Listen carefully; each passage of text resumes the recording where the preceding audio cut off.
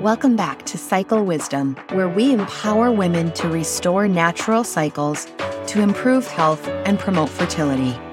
I'm your host, Dr. Monica Minger, and I am so glad you are listening today.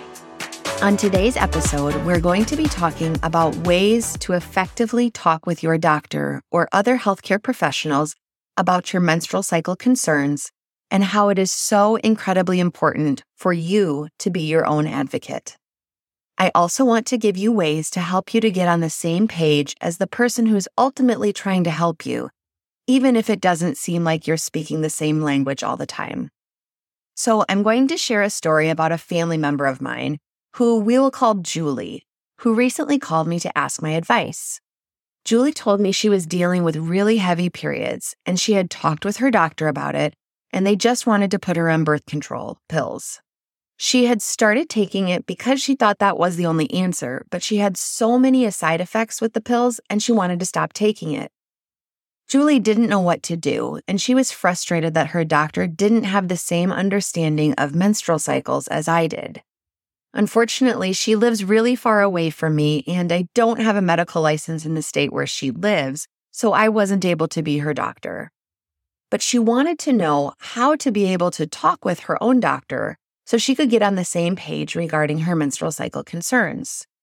I thought my conversation with her might be relevant to share with all of you as to how to work with a doctor who doesn't understand fertility awareness methods or charting your cycles, or possibly how to work with a doctor whose first reaction to any menstrual cycle irregularity is to just give you birth control. So I want to start with giving you all some background about medical training in general, as well as what we learned during that training in regards to women's health. Now, all doctors go through at least 4 years of undergraduate study and then an additional 4 years of medical school. By the time you graduate from medical school, you are actually a doctor, but you do have to go through an additional residency in whatever your specialty is if you're going to practice medicine.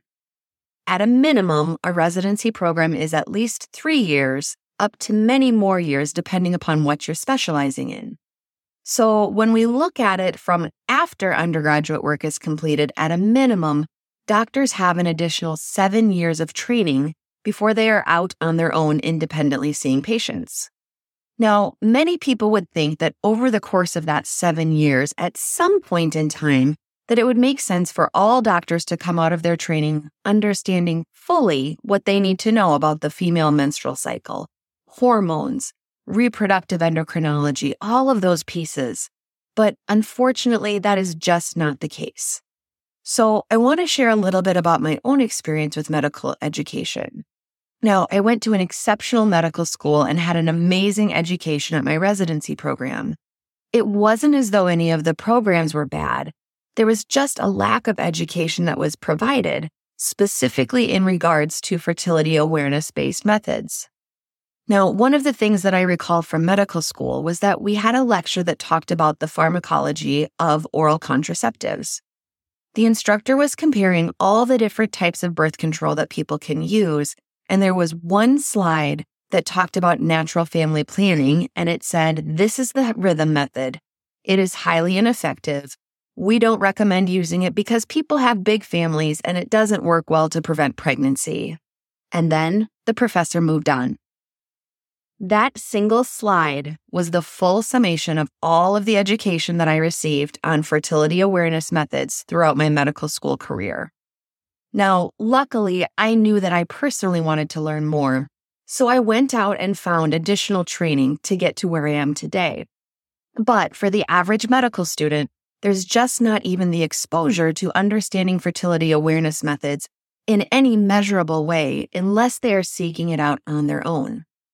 So fast forward to my residency, and I thought, okay, for sure now I'll have an opportunity to learn more from a specialist. I'll work with a gynecologist or an endocrinologist who is somebody who really specializes in hormones, and then I will be able to know enough about the female menstrual cycle and fertility. But what I found out was that every single specialist I worked with would look at women with menstrual cycle or hormonal problems, and the first line treatment that was always recommended was some type of oral contraceptive. No, I kept asking questions and wanted to know, why are we putting all these women on birth control? Why would we not work to correct the underlying hormonal imbalance that's going on to resolve their problems instead? Now, I tell you this to help you understand that the education that is out there for medical professionals, at least in our mainstream education, is lacking. Now, there are many reasons for this, but one big thing is to pay attention to where companies have funded research through pharmaceutical medications, devices, implants, or surgical procedures. And unfortunately, these companies can greatly influence the research studies that are actually completed and published, as well as then what is provided for education in medical schools and residency programs, and really what is more mainstream as far as what our patients come in asking us for.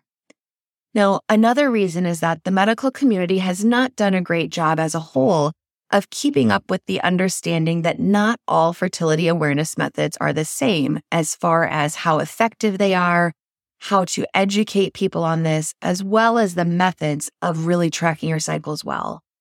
For those of you that have been listening to my podcast for a while and are familiar with other fertility awareness methods, you know that this is very far from the rhythm method, which developed about 100 years ago.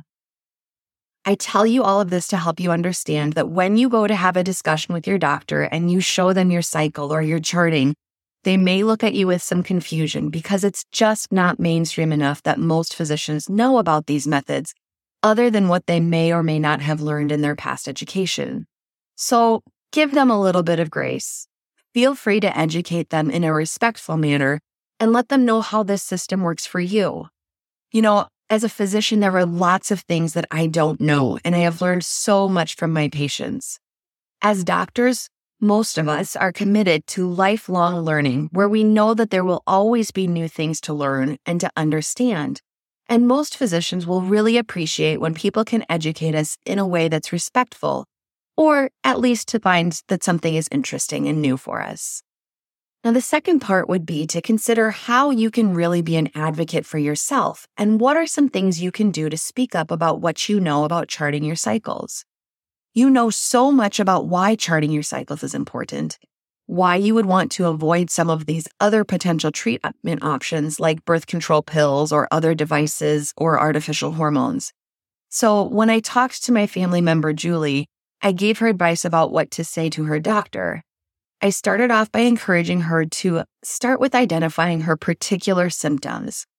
Then I asked her to share when in her cycle those symptoms were occurring and to ask for additional evaluation to understand if her symptoms were related to her hormones and her cycle in order to identify the underlying cause of what's going on.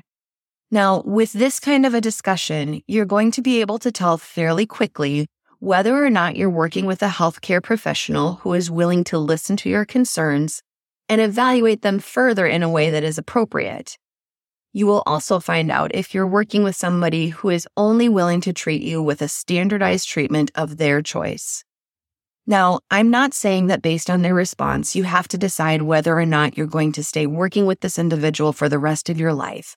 However, I certainly would say that if you are working with anyone who is not willing to listen to your symptoms seriously, whether that's in regards to your menstrual cycle health or any other health condition, we want to make sure that that professional is trying to understand truly the root cause of your concerns. And if they have no intention on wanting to do so, it might be time to find another physician. Because there are plenty of amazing doctors out there who will take the time to listen, understand, and get to the root cause of your problems. So once you know you're working with someone who will help you figure out that root cause of your symptoms, the next part is in evaluating and figuring out a diagnosis. And then you can start to discuss your treatment options. As physicians, we are taught that there are many different options and ways to treat things once we have a specific diagnosis. Now, physicians certainly have their own bias as far as what they feel most comfortable with for a treatment course or what they think works best. However, the bottom line is that you should be given options for treatment and that you should be able to have good communication about any potential side effects, interactions with other medications, and impacts on your health, as well as what the intended outcome is. Unfortunately, I've often seen that people are prescribed medications without any discussion about how the drug works, what the potential side effects are, but they're just told, go take this medication to fix a problem that may not even have a named diagnosis. Ultimately, you want to have an end goal in mind when it comes to treatment course. So, for example, if you're having heavy periods, we need to figure out the underlying cause, start a treatment plan, and we should have an expectation as to see significant improvement in a particular time frame. Now, if we don't see improvement within that time frame, then we move on to the next treatment option. You deserve to work with someone who will walk through this process with you and make adjustments as needed to treat the underlying cause of your symptoms. And this doesn't just apply to menstrual cycle irregularities or to fertility issues, but really with any medical concerns. Unfortunately, there's not nearly enough medical professionals out there who have the same type of training as I do that are working towards excellence in restorative reproductive medicine. If you're having a hard time finding somebody in your area, there are many different resources out there that you can go to look at. I was recently at a conference sponsored by Facts About Fertility, and they do have a provider directory online that you can search your area to find providers that have knowledge in fertility awareness methods and appropriate diagnosis, evaluation, and treatment. There's also other professional organizations that have directories where you can find physicians and healthcare professionals throughout the world that have this type of training. Hopefully, this will help you find somebody who will take you seriously, who will listen to your concerns, as this is the first step to getting the answers you deserve. Now, if you would like to work with somebody who really can be speaking your same language when it comes to navigating your journey with menstrual cycle irregularities or fertility in a way that is natural and restorative, I would love the chance to work with you. Go to our website, radiantclinic.com, to learn how our care model for natural women's healthcare can benefit you. From our website, you may also schedule a free discovery call with me to evaluate if this type of care is right for you. We are currently able to see people for in-person appointments in the Cedar Rapids area, or can arrange for a telehealth visit if you live in the state of Iowa.